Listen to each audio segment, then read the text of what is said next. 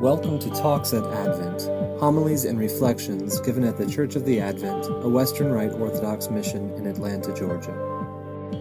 Today's speaker is Dr. Bo Bruce.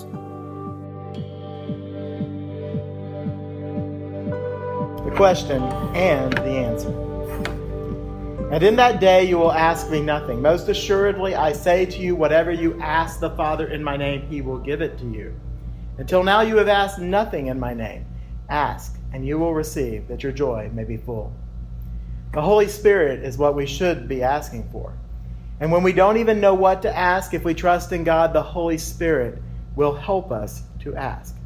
By engaging the Spirit, even if it is by admitting we do not even know where to begin, we will enter a positive cycle of growing closer to God and break the negative cycle of guilt, despondency, and a movement further from God.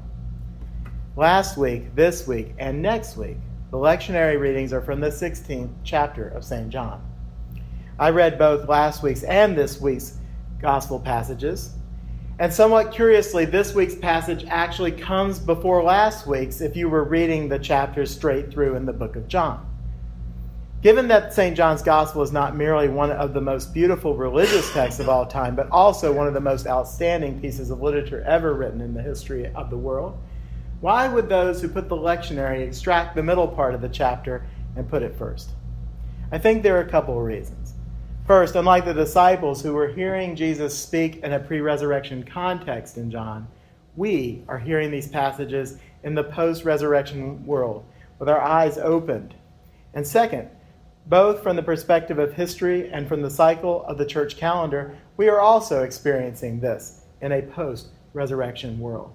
This altered flow smooths the transition between the passages we've been reading before this and after this, between resurrection and Pentecost.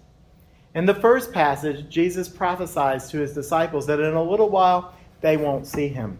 That's his death and burial. And then in a little while, his time in the tomb, they'd see him, his resurrection. Jesus told them that they would be very sorrowful about his death, but then they would have joy no one could take from them. And indeed, the disciples were glad when they first saw the Lord. Yet there was another level to that prophecy. As we know, that joy didn't seem to last very long. The disciples began processing everything, and they thought about how they had betrayed the Lord. As Jesus himself will say in next week's lectionary reading, "Indeed, the hour is coming, yes, has now come, that you will be scattered, each to his own, and will leave me alone." That's what the disciples did. Not just as he hung on the cross, but in the weeks following his resurrection. Peter himself, the leader of the disciples, saw for himself the empty tomb, encountered the risen Lord with his own eyes, but he couldn't get over the fact that he had denied Christ 3 times. He moped about it. He went back to fishing until Jesus met him on that beach and asked him 3 times if he loved him. Hearing the Lord was risen from the rest of the disciples wasn't enough for Thomas. He didn't believe until he saw the Lord himself. In fact, Jesus will chastise the disciples for their disbelief, even as he stands on the Mount of Olives about to ascend to the Father.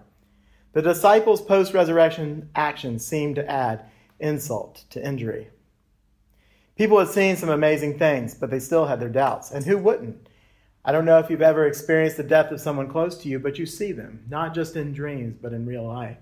Are you seeing a ghost, a figment of your imagination? If you were one of the disciples, it's hard to imagine you wouldn't doubt too. After all, the kingdom you expected hasn't come, and it seems like the hard work is just beginning. We are now about 11 days from his ascension, 40 days post our Easter, our resurrection experience. Like the disciples, how many of us have already fallen back into our old ways? How many of us have already forgotten all that joy we felt? How many of us wonder where Jesus went? How many of us have already broken the commitments we made to live a new life, fueled by that emotional high of Pascha? How many of us are ready again to doubt the truth of Jesus' world-transforming death and resurrection? How many of us, like the disciples, are in a post-resurrection lull? Rock bottom isn't Good Friday. We've still been heading downhill, probably a lot like the disciples, realizing that the kingdom isn't exactly what we thought. It's going to be hard work. But Jesus tells us we are not alone. Jesus gives us hope and provides the joy that no one will take from us if we're willing to just ask. And in that day you will ask me nothing. Most assuredly, I say to you, whatever you ask the Father in my name, he will give you. Until now you've asked nothing in my name. Ask, and you will receive, that your joy may be full. Instead, we fail to ask. We're so disappointed in ourselves that we wallow in our sorrow, and that leads us to despair and despondency. And the fathers of the church remind us constantly that despondency is a very dangerous sin. Because despondency means we've given up hope. Despondency says to us, why bother? That's where I am more often than I like to admit. And I expect some of you feel that way sometimes too. But if we just ask, then instead of God being absent from us, he will always be with us. We are told that instead of God, that is Jesus going away, that God, that is the Holy Spirit, will come and remain with us always as our helper, our paraclete. God is with us now and always, even if we perceive it differently. What exactly is a helper or a paraclete? Well, that's not so easy to answer. This, in fact, is the only place that word appears in the Bible in this form. There's another place in Job where it appears in a more active and plural form, meaning comforters. It also doesn't happen too often in non-Jewish classical Greek texts, so it's a little bit hard to get. And when it does, it has more of a legal meaning. And even in modern Hebrew, that cognate is used in words for solicitor, district attorney, and solicitor general. However, that feature of lawyers to plead one's case on their behalf is also captured here, because we will be told in Mark that when they bring you to trial, meaning the disciples, and deliver you over, do not be anxious beforehand what you are to say, but say whatever is given to you in that hour, for it is not you who speak, but the Holy Spirit. And the Apostle Paul tells us in Romans, likewise the Spirit helps us in our weakness, for we do not know what to pray for as we ought, but the Spirit himself intercedes for us with groanings too deep for words. So the Holy Spirit is here to comfort and help us by advocating for us when we do not know even where to begin. And so the Holy Spirit is not only the answer, he's the question. If we're despondent, guilty, feeling shameful, we cannot let Satan be the victor. Christ is the victor. He has overcome the prince of this world. We can admit our failing and trust in God, and the Holy Spirit himself will intercede for us. This is why Orthodox prayers begin so often with the following: O heavenly King, the Comforter, the Spirit of truth, who art everywhere present and fillest all things, treasury of blessings and giver of life, come and abide in us and cleanse us from every stain and save our souls, O gracious one. It never hurts to start by saying we don't know where to begin. We are unworthy. Cleanse us, save us, help us. So join your voices with those holy saints in heaven who at that moment of their deepest despair didn't give up. Instead, let us call down the Holy Spirit to help us overcome the world. We may not be in physical danger right now because of our faith, but even more subtly, the world is constantly persecuting us, trying to question our faith in God, creating a world where sin is all too casual. So let us call with the saints for the joy that no one can take from you, the joy of God in your life.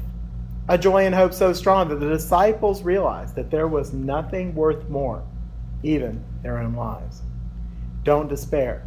He's there. No matter how much the noisy world tries to hide him from you, no matter how Satan and perhaps even your neighbor persecutes you when you try to really follow Jesus, he's there.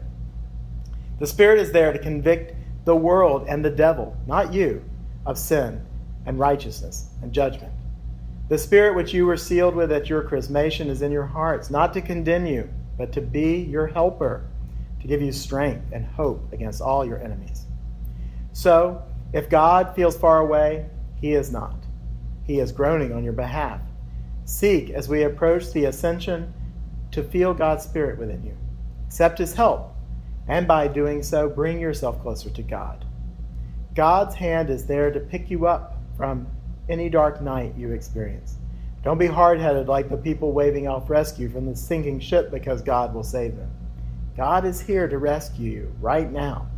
Take his helping hand.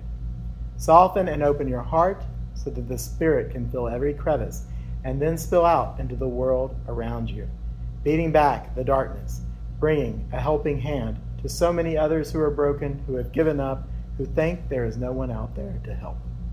O heavenly King, the Comforter, the Spirit of truth, who art present everywhere and fillest all things, treasury, have blessings, and giver of life, please come and abide in us and cleanse us from every stain and save our souls, O gracious one. In the name of the Father, and of the Son, and of the Holy Spirit. Amen. Talks at Advent. Homilies and reflections given at the Church of the Advent, a Western Rite Orthodox mission in Atlanta, Georgia.